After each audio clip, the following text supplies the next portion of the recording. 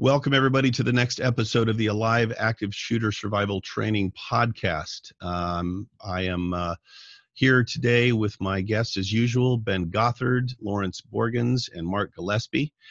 And today we are going to talk about something that I was a little conflicted about talking about it, because it's kind of like I'm anybody who might be considering pulling off one of these events. They might view this and go, oh, that's interesting. That might give me some ideas. But I think it's important that we talk about it and discuss it, because it's frankly a little disturbing. So the other night I went to see the new Joker movie, and it first of all, it was very dark. It was a little slow. Joaquin Phoenix played the Joker, phenomenal actor. So that was good, entertaining.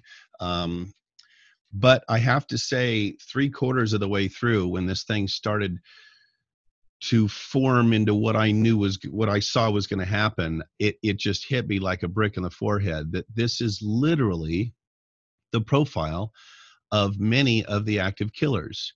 And so, to not give away too much of the story, let me just kind of snapshot it for you. This guy, Fleck is his name, Arthur Fleck, played by Joaquin Phoenix, starts out as probably less than ordinary guy. He's got a job as a professional clown, where they send him to do things like dance at children's hospitals and parties and hold signs to have people come into a business and so forth. He lives with his mother, and she's got some mental illness issues. So then they take you through this guy's life, the stuff that he deals with. He ends up getting beat up while he's holding a sign. Some kids grab the sign, he chases them, they beat him up. He ends up getting fired from his job for the wrong reasons. He then finds out that he was adopted, and the man that his mother was dating when he was a child used to beat him horribly. This is not, he doesn't remember any of this stuff. So all of these events happen to this guy that make him feel marginalized, humiliated, beat down, embarrassed. These are all things that we have seen, especially in the younger active killers, where they lose power and control in their lives, and they suddenly get to a breaking point. And that's what happened with Arthur Fleck. He got to a breaking point. He was on a subway. He was given a gun by a coworker after he was beaten up the first time, and he was attacked. He's also got a mental illness that he's been dealing with, so that plays a part in it as well, where when he becomes super uncomfortable, he laughs uncontrollably. Well, he ends up doing this. These three Wall Street guys decide that they think that he's laughing at them. They attack him. He ends up shooting and killing all three of them. He gets away, but then an eyewitness says that somebody dressed as a clown killed these guys. They were the Wall Street guys. So suddenly he gets this following as, the poor underdog who comes back and fights the big Wall Street guys and wins. And now he's made a celebrity. That is, to some degree, what our media has done to many of these active killers in the past. And so people that are disenfranchised, that have no power or control in their lives, they see this and they go, hey, I want that too. I want the notoriety. I want to be feared. I want to take out my wrath on the people that I blame for taking this power and control away from me. So by the end of the movie, Arthur Fleck, who is now the Joker, he goes on a talk show as well and kills the talk show. I probably shouldn't be giving all of this away. Anyway, he kills the talk show host on live television. The place goes, the city of Gotham goes crazy. Every disenfranchised and anybody who feels like they don't have the power that they should have in their lives, they start a big mob, and they're rioting, and they end up making this guy an absolute hero because of what he's done. And this is so reminiscent of what has happened, the profile and the lives that these people have lived Now it comes down to their own coping skills. The bottom line is these people, they don't have the coping skills to address these issues, process them in a healthy way, and grow and evolve and move on and become healthier, normal people in society. And so this is how they decide to take out their wrath. And we have seen in Columbine, Elliot Rodger in Santa Barbara, Nicholas Cruz in Broward County at Marjorie Stoneman High School, um, Cho at Virginia Tech there was some severe mental illness there, but these are all things that we've seen. So it's the same exact profile. And when I realized this, I thought, oh my God, I'm like, you know, somebody out there, maybe more than one, maybe multiple, are going to see this and do what has happened in the past. And they're going to go, wow, I want that kind of power, that control, that notoriety, that celebrity, that attention. I want to inflict that fear to make me feel powerful. Somebody is probably going to see this movie and make a manifesto or film themselves talking about it before they carry out one of these attacks. And they're going to mention that movie specifically. A lot of the younger guys in high school idolized Eric Harris and Dylan Klebold that killed, all the students and the teacher at Columbine in 1999. So it was, there's no way to stop this. Freedom of speech. Movies are going to be made. It's hard to say whether this was responsible or irresponsible. We can go back as far as Rebel Without a Cause with James Dean. I'm sure a lot of guys that felt that same way started to emulate James Dean after they saw that movie. Fortunately, that didn't include killing a bunch of people.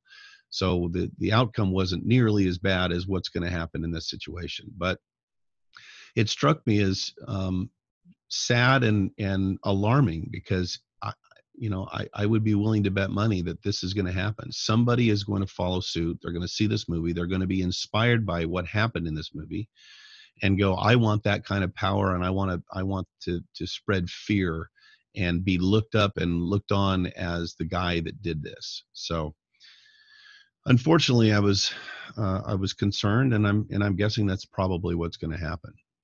I don't have any of you guys seen the movie yet? I have not, No. personally. Well, it's quite a movie. It's very, very dark, and you leave there going, God damn, this is heavy stuff.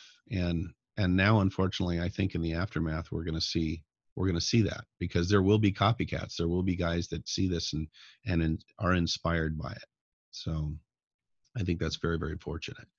Do you think that there are any benefits of this movie coming out? I mean, can we take some of the lessons that we've learned about how a killer actually thinks, or how they can get to that place where in the beginning, of that dark and twisted journey, maybe they didn't really think they were going to go down that route, but just understanding like these sorts of awful things happening to normal people can turn those people into then awful people.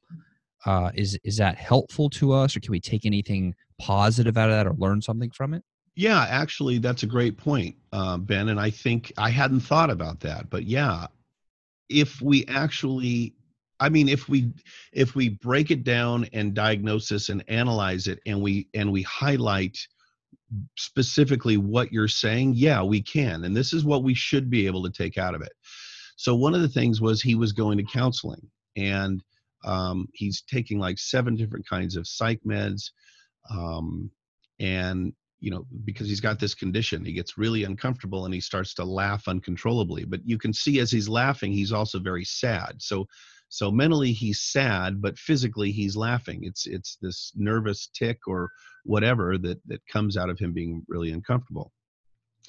So he's going to counseling, and then whoever funds the counseling, the city, the state, the federal government, I don't know, they cut off funding. So he ends up then losing his ability to get counseling. I think what positive we might be able to take out of this, and who knows what would have happened, in the movie. It wouldn't have made a very good movie if he'd have been cured or felt better, or the psych meds would have worked. He ended up getting off his psych meds, which people who are diagnosed with psychiatric conditions, oftentimes, unfortunately, something happens, like they feel better because the meds are working, and then they decide, well, I don't need them anymore. In his case, he lost the funding and therefore lost the prescriptions. So he ended up not being able to take his psych meds anymore. I think if we're going to focus on anything good coming out of this, it would be that preventatively, psychiatric treatment or just counseling. I mean, not everybody, we know that not everybody that perpetrates these acts are mentally ill. They might have emotional issues, emotional disorders, even like inferiority complex, like Elliot Rodger in Santa Barbara. But the counseling may actually help keep them away from that edge. A lot of these, and we know, and we've talked about on the show, that so many of these incidences are telegraphed long before they happen. They're planned sometimes years. Columbine, those two guys planned this for 2 years prior to actually doing it. So if we are able to, if they are able to get help, whether it be actual psychiatric therapy and medication, or just counseling to help talk them through issues or teach people coping skills, I believe that any one of these people that have pulled this off, except for the ideological. Now, counseling is not going to help somebody who's an extreme Muslim, an ISIS person that says that anybody who doesn't believe in Islam should die. That's not going to help. But people who suffer from mental illness, from emotional issues, depression. Remember, many of these people are suicidal, which he was initially. If these people can be helped, and even the ones, we know that the three reasons people do this are anger and revenge, ideological, and psychiatric. Well, maybe not ideological, but psychiatric and anger and revenge. If these people had coping skills, better coping skills, there's a good chance that many of these could be avoided, because they would not seek this type of thing. First suicidal, then homicidal. They would not look at that as a way to feel better or a way out. And whenever I think about suicide, and I think, how could anybody do this? And then I always think about, Robin Williams, somebody who I admired for 30 years, probably 35 years, somebody who had everything, an Academy Award, money, admiration, friends. And I think somebody who had all of that going for them, but still their demons were so deeply seated and so dark that they thought, if I'm never going to feel good again, if I'm going to have to live in this world of despair and darkness and hopelessness and helplessness, there's just no sense going on. I don't know what might have helped him, but it kind of gives you an insight as to how desperate these people might be to end that. Not everybody, however, is predisposed to that type of thing. They're not going to go out and try and kill a bunch of people. Most people, when they're in that situation, would just take their own lives to escape the way they're feeling. The ones that don't, use drugs or alcohol or whatever addiction to try and satisfy whatever it is that's making them feel that way. But there are people who, and I believe it's the lack of coping skills or mental illness, like Cho, who was paranoid schizophrenic, who would decide, okay, I'm going to take myself out, but I'm going to take a bunch of other people out first, because they're the reason. They blame other people for the reason that they are in that place.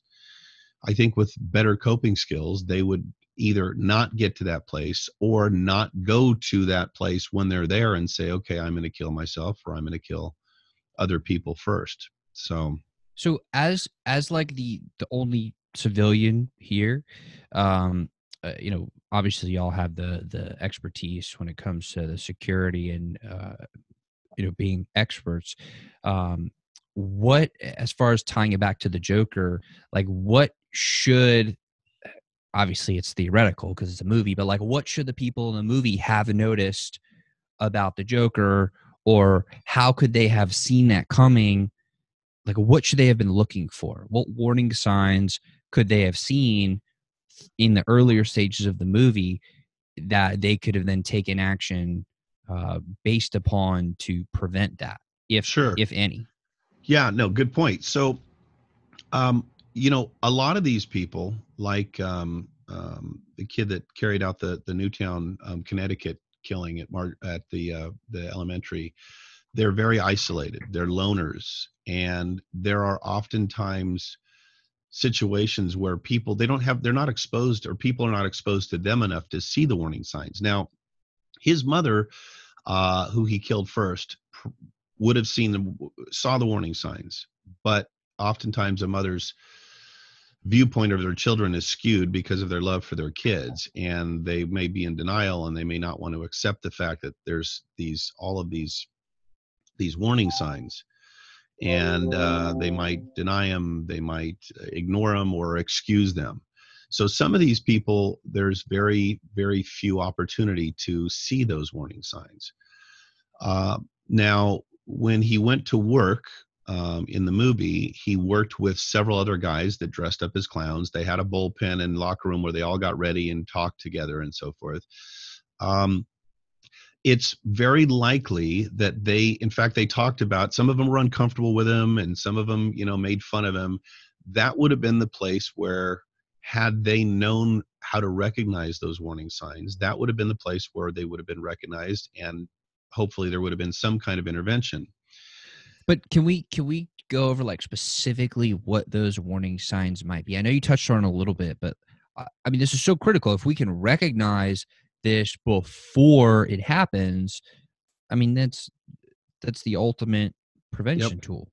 Yeah, you're right. That is the ultimate way to stop these things, is to head them off at the pass.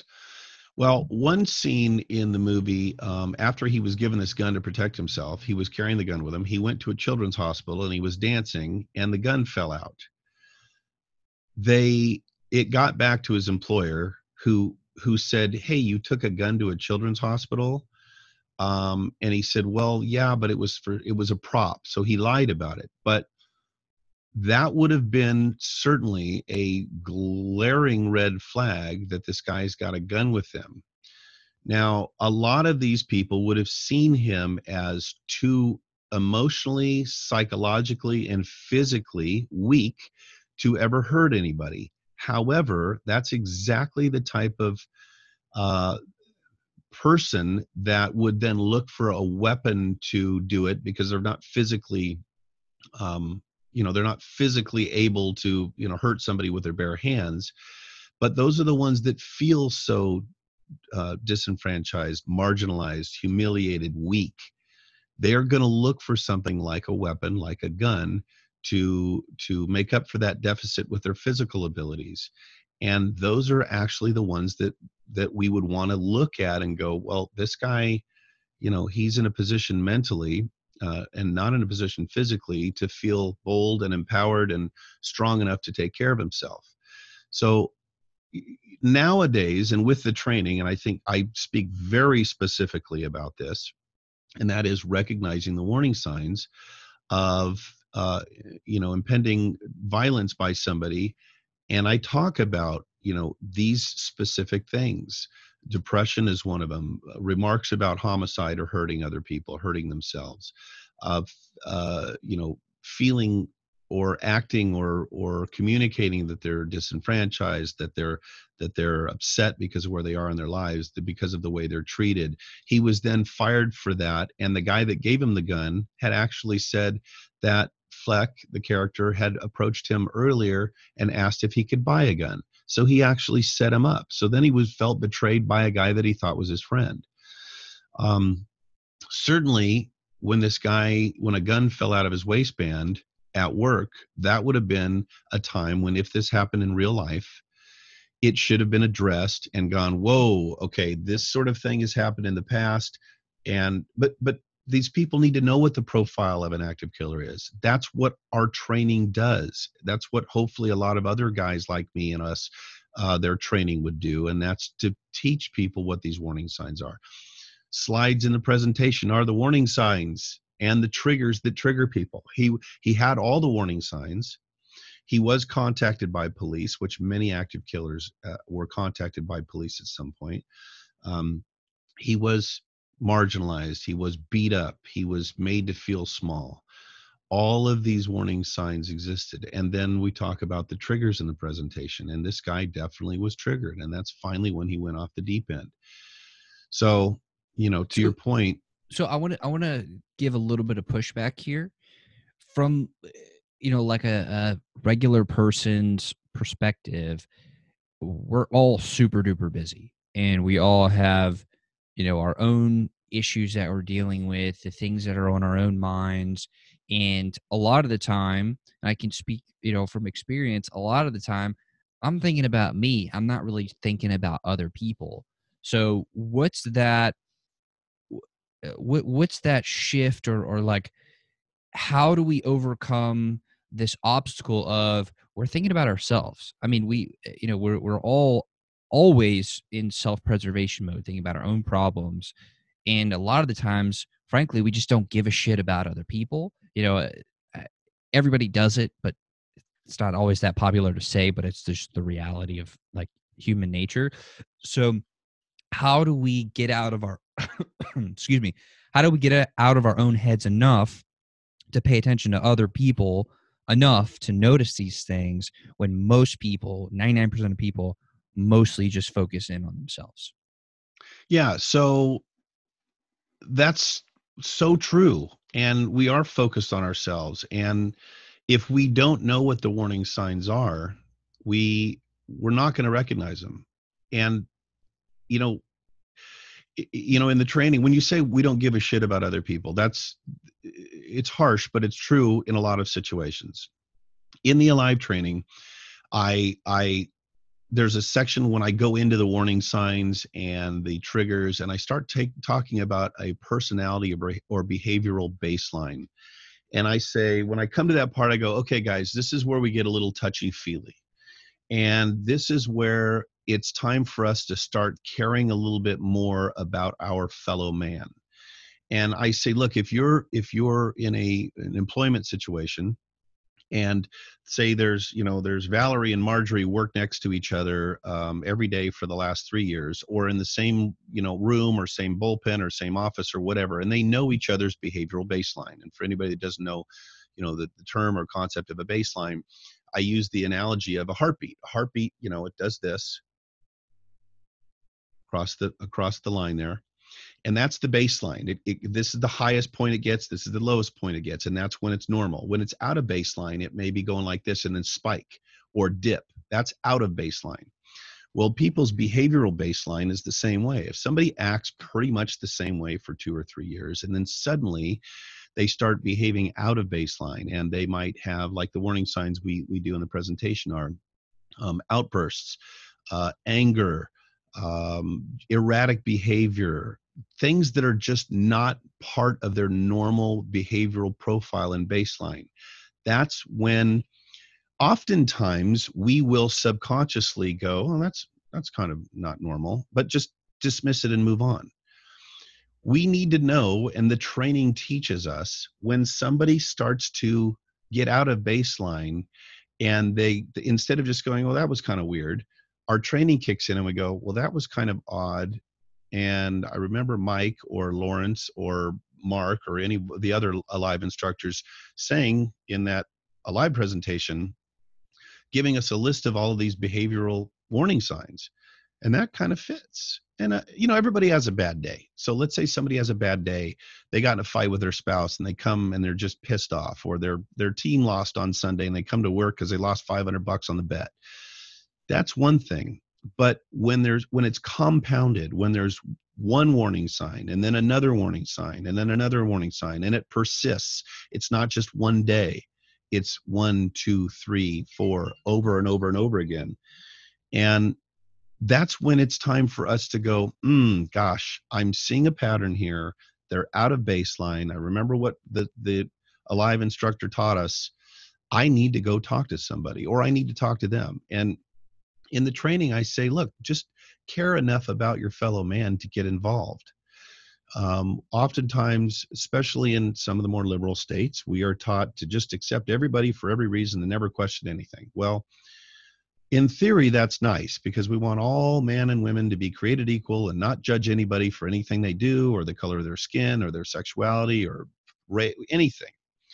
And that's great. That's fine. And I agree with that. But there's nothing wrong with judging someone's behavior if it fits a profile as possibly being violent or detrimental to the health and welfare of other people or of themselves. And, this applies to people, not just people that we think might be an active killer that's going to hurt other people. It applies to people that it could possibly hurt themselves. And when people are under enough stress, everybody's got a breaking point. The personal story that I tell when I do my Alive training is when my father died. And, I went through a period of about a year, well, really 6 months. At the 6-month mark, I was like, I don't want to move. I don't want to go on with my life. If I'm going to feel this kind of sorrow and depression and the idea that I'm never going to see my dad again, I can't continue this. Well, thank God. First of all, I'm not predisposed to homicide, but there was some pretty dark times when I thought, I can't go on like this. Like Robin Williams, who had everything. He just decided, if this is the way I'm going to feel for the rest of my life, I'm done. I'm checking out. Well, luckily, things started to change. Some time went on. I started to get back to a normal thought process. The despair wasn't, it dissipated to some degree. So everybody's got their breaking point. Now, let's say that I was at that point when I was on the edge and some trigger happened that sent me over the edge. Maybe, I was in a relationship at the time, a stable relationship with a woman that I ended up marrying. What if I would have caught her cheating on me? Or what if I would have lost my house? Or let's say I had a child and the child was killed or arrested for something terrible. Everybody's got a breaking point when they can't do it anymore. Some people who are predisposed to actually being in a place where they can't cope enough or talk themselves off the edge, or someone else talks them off the edge, they may become suicidal. If they blame other people for the things that have happened to them, they may be homicidal first and then suicidal. So to your point, we get involved. And in a situation where, let's say, Marjorie and Valerie work next to each other and Marjorie starts to see Valerie's exhibiting all these signs and she's at a baseline, if Marjorie feels comfortable and is close enough to Valerie because of their relationship, she says, hey, Valerie, do you want to go to coffee? Do you want to go grab a drink? I just want to see how you're doing. You just seem upset. You seem angry. You seem depressed, whatever. And I've told this story in my presentation, and multiple times I've had someone in the audience raise their hand and tell a story where they did that to somebody. They talked to them. They showed that they cared, and just that little bit of empathy or sympathy, they found out later from the person. They said, hey, look, literally that changed the course of my life. It brought me back into a place where I didn't feel so alone and so helpless and hopeless. And I don't know what I would have done if things would have continued that way. Now, not every time is Marjorie going to feel comfortable talking to Valerie and saying, hey, can I help? So that's when they go to the supervisor or the manager or HR. And a lot of, companies, larger companies have EAPs, employee assistance programs, where counseling is just part of that. And so Marjorie goes to HR and says, hey, I'm concerned about Valerie. Now, that's their duty to do that, honestly, as a human being and as an employee.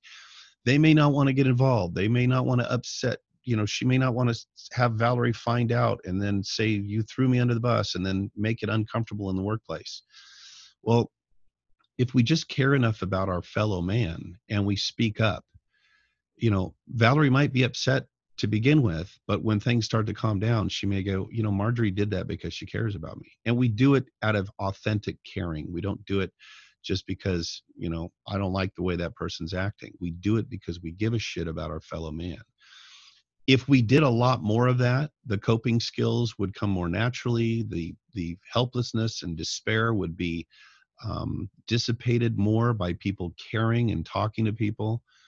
Um, and so I think the point is, if we see something, we have to say something. We've got a responsibility to everyone around us, and especially to that person that's hurting so bad, to try and to intervene and see if they can't get that person help. Does that answer your question, Ben? Yes, it does. And what it seems like you're saying is it's not necessarily like a one-off thing that we need to be as worried about. It's when their default, their baseline of activity or behavior radically shifts over a period of time, and we see, wow, this could be a path to significantly less, uh, like just a very bad path that they're going down. At that point, it is our obligation, like as our responsibility as good citizens of the world, to say something, either to them, reach out with a helping hand, or to reach out to a supervisor or some authority figure to help that other person, and make sure that we don't just not say anything and stay silent, because that could be the difference between somebody either taking their own life or other people's lives. And obviously that's horrendous, and we don't ever want that to happen ever. Yeah, absolutely.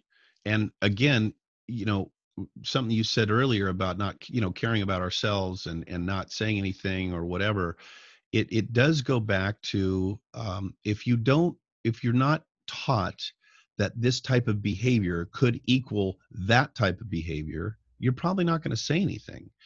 But and that's what the training does. If you don't know that 2 + 2 = 4, you're never going to go, oh, it's 4. If you don't know that somebody being out of baseline, having these warning signs, these red flags, and it building. And remember, violence is not an event. It's something that happens over time. It's not just something that happens. This type of active killer stuff doesn't just happen. The Las Vegas shooting with Stephen Paddock is one of the only, that's the exception to the rule. Nobody saw this coming, but most of the time there's warning signs.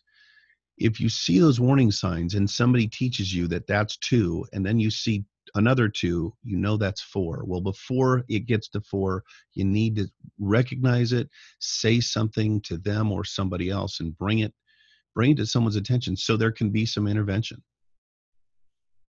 Ben, also, I'd like to jump in for a sec.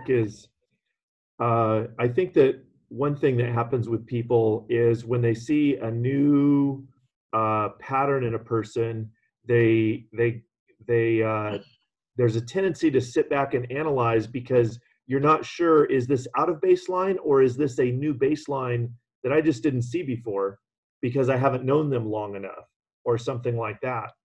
And Michael's, hitting the nail on the head when he says, you put the training that you have together with your life experience and this new behavior that you see in this person. And when you line those up together, now you can see that 2 + 2 = 4. And there's a tendency, people just tend to not want to say anything, and it's very true. Living and growing up in California, it's you're just supposed to accept everybody how they are, even if how they are is disruptive, and it's not leading us down a good path in a lot of ways. It opens up issues where these incidents can occur. Yeah. So the other thing you said, Ben, though, is how do you train yourself? You said something, and I'm going back a little bit on things that you said, but you said, how do you train yourself to pay attention to these things? And one of the things I'm going to touch on is about situational awareness. And we do cover this in the class and have a really great example of that in the class of situational awareness.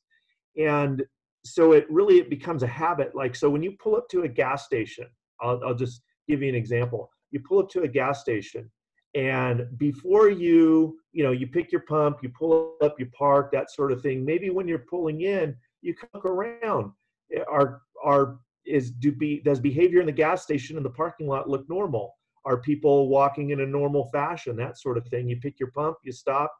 Before you get out, maybe look at the store itself. Does everything look cool over there? Or are people running and ducking? Things like that.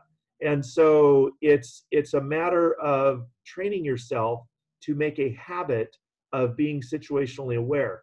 And so the same applies to this example of where you're examining a person's baseline. So just have the forethought to pay attention to how this person's behaved in the past and how they're behaving now, and combine that with your life experience plus training you've received from Alive.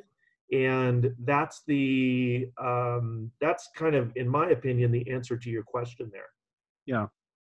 Yeah. And, I'm glad you brought that up. The situational awareness and being proactively reactionary that we talk about in the program is so important. And fortunately for people like us who are in the industry, who I came up with a father that was former military, former law enforcement, who was just lived, almost to the point of paranoia, frankly. He was so hyper vigilant that there was never an issue. And, the point is not for people to just be constantly security focused. That's consumes too much of your thoughts and time. The point is, after the training, you see some situations, you're told about scenarios, you see the videos in the presentation, and it's now something that's kind of in your subconscious, so that you don't have to consciously be looking around and aware. For instance, I was just somewhere recently, and I was just kind of going about, so I was pulling through the Home Depot parking lot, and I'm behind this truck, and they're going slow out in the far back of the parking lot, and they're looking around and just going slow, cutting through slots. It didn't make any sense, and I'm getting frustrated because I'm trying to get by to go over to the Wiener Schnitzel to get a couple of Chicago dogs. I'm hungry, so So they park. It's a woman in the passenger seat, a man in the driver's seat. So I just thought, well, this is odd behavior. Wasn't thinking about what they're doing. I just thought it was odd. It didn't make sense. It was out of baseline of a normal behavior. So anyway, I parked my car. I went into to get my food, but I looked out the window, and now they're sitting in their vehicle, kind of in the middle, but at the back of the parking lot, not doing anything. So I'm like, okay, whatever. So I order my food. I walk out. I sit down. I'm waiting for my food. I'm watching. And then the guy gets out. The woman stays in the truck. The guy gets out, and he's just kind of looking around, which as soon as I see somebody looking around, that just triggers a suspicion in me, because it's, what are they looking for? Who do they not want to see them? And what are they going to do that they don't want people to see? So I'm watching this guy, and I'm still not really, there's no overt expressions of danger or any major situation. Well, so I get my food, I'm eating. Finally, I go out to my car, and the guy now has gone to the very back of the parking lot and is sitting on one of the rows of flatbed trailers that Home Depot sells. And he's just sitting there doing nothing, just sitting on this thing. The woman is still in the truck. And I did notice when I was behind the truck, they've got a brand new trailer hitch on it, brand new silver ball. Doesn't look like it had ever been used before. That did not register consciously with me until I started putting two and two together. It appeared to me that this guy was sitting there waiting for an opportunity to back that truck. And by the way, it was hot, and this woman's in the truck. It's running. She's got the windows up with the air on, and he's sitting 30 or 40 feet away on this flatbed. And I'm thinking, okay, I put two and two together. I watch him for a little bit, and I pull away. And as I'm pulling away, I drive by him, and I'm kind of eyeballing him, trying to figure out, what is it really you're up to? So then this guy locks eyes with me, and he starts mad dogging me. And I'm thinking, okay, this guy, he's already on the defensive. He knows he's up to no good. Something's going on. So I just went over into Home Depot and I told a couple of people, and they sent a couple people out there to eyeball it and said, yeah, this is not right. There's something wrong. But they're not going to go confront anybody. That's not their job. They're Home Depot people. They sell hardware. They go back in and call the cops. Well, I didn't stick around, but that was a situation where I was not consciously aware or thinking there's what is going to happen. I just noticed some behavior. There's behaviors that were out of baseline. It didn't make sense. And it wasn't, it was one thing going slow in the parking lot, cutting through slots. I mean, really slow, blocking me for no reason. I thought, okay, they're looking for the perfect spot. But then I go in and it was the 2 plus 2 plus 2 plus 2 that added up to they are definitely up to no good. And that's why I let them know. So it's not a matter of just always consciously being hyper vigilant and being paranoid. It's just a matter of once you're trained to be situationally aware, and we talk about defaulting to your level of training, like the Heimlich maneuver or doing CPR 15 years after you were taught it in first aid class and never thought about it again since. In times of stress and situations, you will oftentimes default to your training. That's why this training is so damned important. It helps you, it gives you the knowledge that will be stored back here in this amazing hard drive that when you need it, hopefully your body and your brain will pick up on it without you consciously even seeing it or acknowledging it. And then when 2 plus 2 happens, you're like, wait a minute. And you're ready to act to avert, 4, to use the analogy we're using. Mark, what do you think about all this stuff? Well, you brought up some good points. I think culturally, it's with all the political correctness and all the stuff our society has been facing over the past 10 to 15 years, mind our own business, keep things to ourselves. Every day we're fighting an uphill battle. So with this training, and the beauty of this training is to show people, teach people to go against the grain. If they see something, say something. A lot of times people think, well, if you're going to be a snitch, you're going to say something and you're going to get in trouble or going to piss someone off. Well, you know what? All that could save someone's life. So I think the more we can get in front of people and teach people, to be situationally aware, see something, say something, it may be uncomfortable, but I'd rather be uncomfortable knowing that I saved someone's life than, be uncomfortable and not say anything at all and then find out, tragedy struck. I think that's one thing that's beautiful about this training is it's like a paradigm shift. We're teaching people different behavior, and I think it just needs to continue to multiply in our society. Yeah, just like what you described with the Home Depot scenario. Totally correct. And the perfect analogy that we use in the training is after the San Bernardino shooting, where the husband and wife, they were extreme Muslims, ISIS, whatever. They go into the government building in San Bernardino and they shoot up, they kill 14 people, and the FBI interviewed their neighbors because they lived, not far from there. They interviewed their neighbors and said, hey, did you see any behavior or anything going on that you thought was alarming? And they said, yeah, absolutely. We saw this and we saw that. And we thought, wow, that's really this. And oh my God. And they said, well, why the hell didn't you say something? And the response was, we didn't want anyone to think that we were racist because they were Middle Eastern and they were Muslim. So because of political correctness, and by the way, who cares if they're Muslim and who cares if they're Middle Eastern? It's the behavior that it is perfectly okay to judge. And no matter what you look like or what you believe in, wonderful, knock yourself out.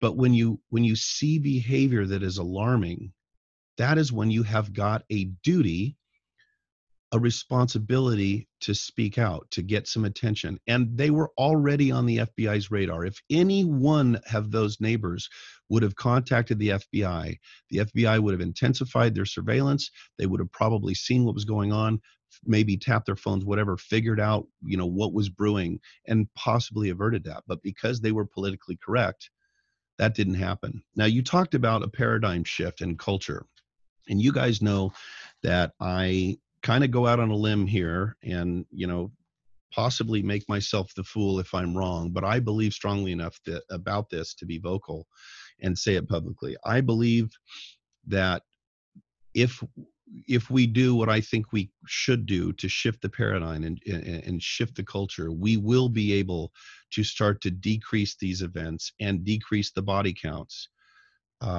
away from the current trend, which is they're happening more often and more people are dying per incident. There's a saying, culture trumps personality. And the great best illustration for that is when somebody walks into a public library and they are loud and obnoxious or just loud. If they don't whisper, or they're just talking very loudly and they're very animated and they're very distracting to people. The kind of the old adage, or what people is, everyone will go shh, right? In a library. It's like the culture in a library is to speak softly or be quiet so as not to disturb the other people in the library. Now, that one problem child has a decision to make, and he's got two options. He can adhere to the culture, or rather, he can not adhere to the culture, and the culture will attack him, metaphorically, push him out or whatever, but he will not fit in that culture, and the culture then can react to solve that problem. Or he will adhere to that culture and become a member of that culture. When we change the culture, our culture and our way of thinking, so that we're not so concerned with political correctness when it comes to someone's behavior, if it's alarming and we think it could be violent, when we, just like you don't yell bomb in an airplane or fire in a movie theater, that's not culturally acceptable. When it's not culturally acceptable for somebody to make empty threats, and it's becoming that way now. The high school down the street from me, somebody scribbled on a bathroom stall wall something about shooting up the school. Somebody saw it, they reported it, it went into lockdown, and a massive law enforcement investigation began. That is where we need to get at every turn. You do not say things like that. You know better than to yell bomb on an airplane. The only ones that will still do that are the ones that actually intend to do that. So we will know, bam, that person has got to be taken seriously and dealt with however is necessary to avert the situation. The second part that I talk about being the solution is using physical security apparatus. And that doesn't necessarily mean magnetometers at every school. It means security at a school, armed security, or armed teachers if they are qualified and experienced and trained. No, I do not believe, and I get this question all the time, I do not believe that every teacher should have a gun.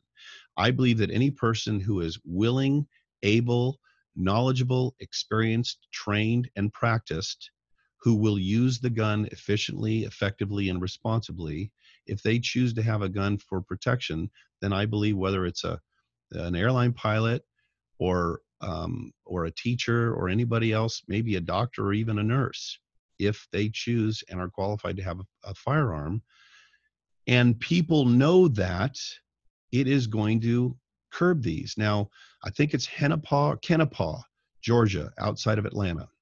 I've mentioned this before on the show. They have a city ordinance that if you own a home, you have got to have a gun for self-protection in that home. Do you know how many home invasion robberies they have there? 0.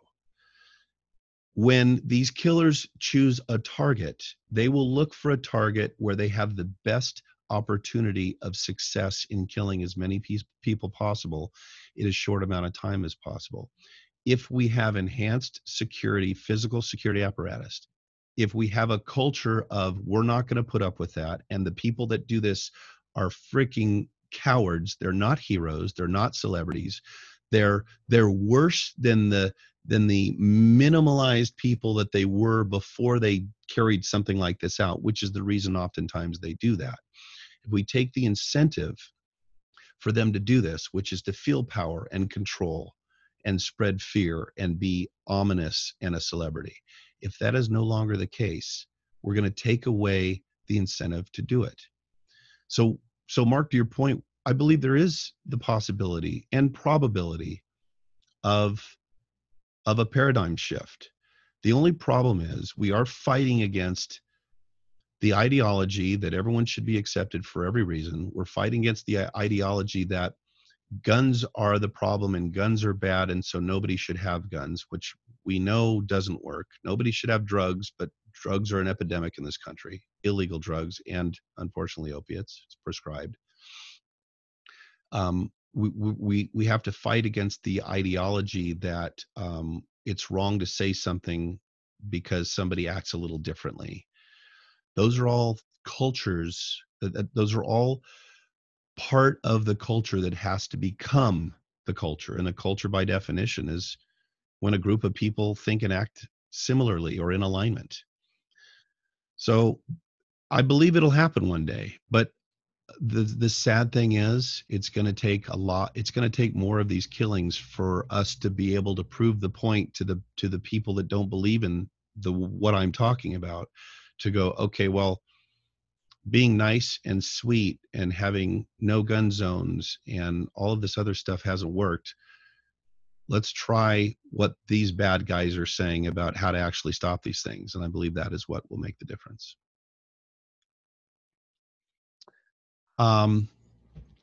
So anyway, that, again, circling back to our main point, unfortunately, and look, it is what it is. We're not going to stop violent movies. We're not going to stop violent video games. Lieutenant Colonel Dave Grossman, who wrote On Killing, On Combat, Assassination Generation, he speaks all over the world, probably the most well-known speaker to law enforcement and military on the psychology of killing and what happens to your body physiologically when you get into a shooting. That's why he talks to law enforcement. He believes that these violent movies and violent video games are the biggest contributor to why young people are doing these things. And he may be right, but unfortunately, it's not going to change. It's not going to change.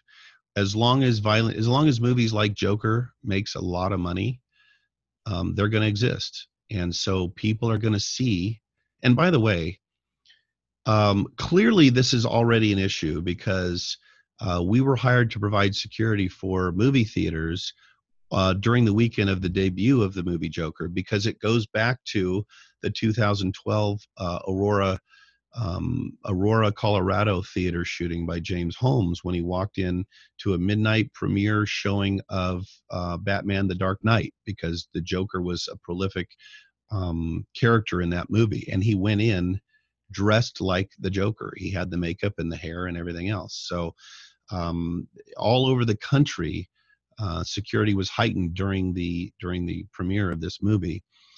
So somebody's going to see this movie, and some coward, and I'm going to make sure to attach the negative connotation to this. So if anyone sees this, you are a fucking coward. You are not a hero. You're not a celebrity.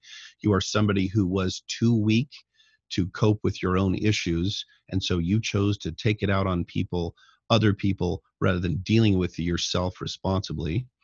Somebody is going to see this and they are going to go, I want that kind of power in my life, because the guy rose from nothingness to celebrity, to having all that power and control.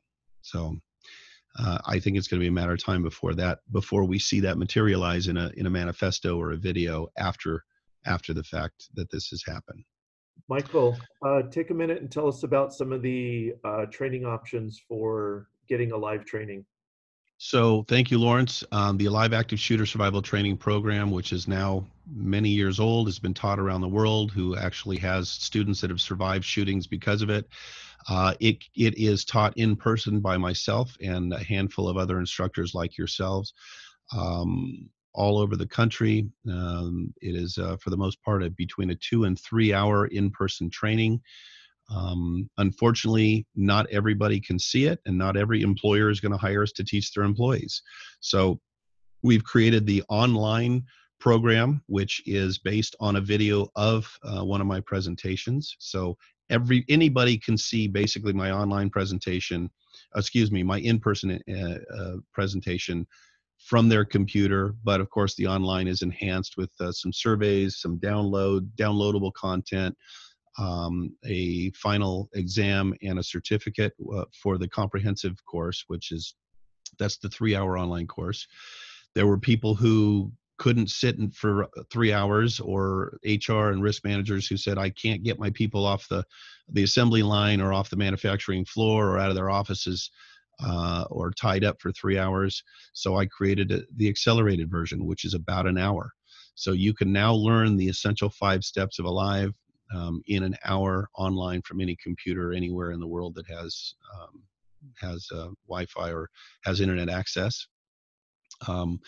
And then the book right here, 10 Minutes to Live, I realized that I'm not going to be able to get the training out to everybody, whether it be in person or online.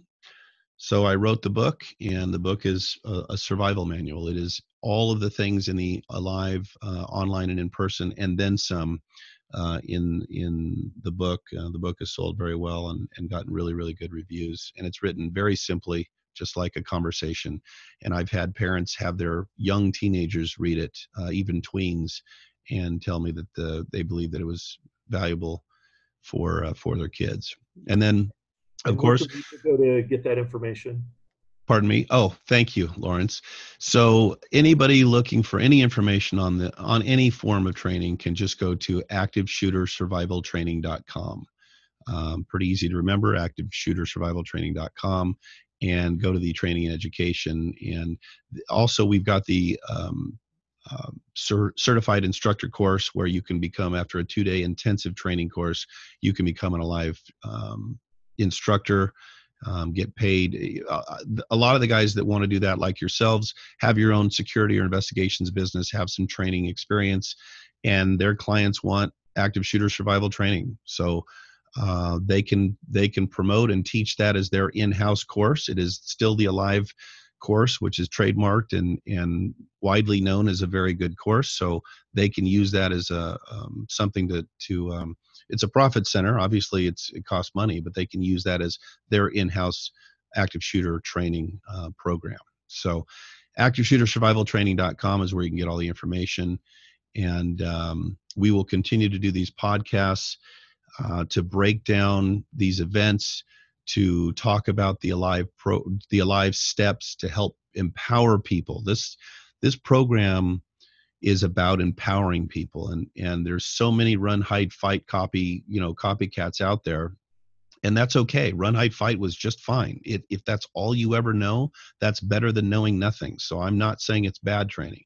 It's just not as good as it could be. And most guys who have training like this, it's all based on the run, hide, fight. This one just, I believe, is superior because after all everybody else's courses that I took, I thought some of them they weren't perfect, so I wanted to create the best one, and so I created Alive. So we will continue to teach this and have this podcast and train people. Anybody that would like to hear or see anything specific, please email support@aliveactiveshooter.com, and we'll have some discussions. Last time we had this, it was on October 1st, and we brought in an eyewitness. Somebody was actually at the Route 91 Music Festival in Las Vegas. That was a very, very heavy, impactful, and emotional show for all of us. I think everybody was kind of touched by that one, to hear an eyewitness perspective of that event. So we will continue to do that and bring awareness to the masses so that we can we can shift the paradigm, like Mark said. We can improve our culture so that we can start to eliminate or decrease these events from happening. Anybody have anything else? All right, gentlemen. Well, as usual, thank you very much for being on the show. Thanks to everybody who's watching. Again, get a hold of us if you've got anything you want us to speak about specifically, and we will continue doing what we do to get this knowledge out to everybody. So until next time, I hope everyone will stay safe, and I thank everybody for being involved in our program. Take care.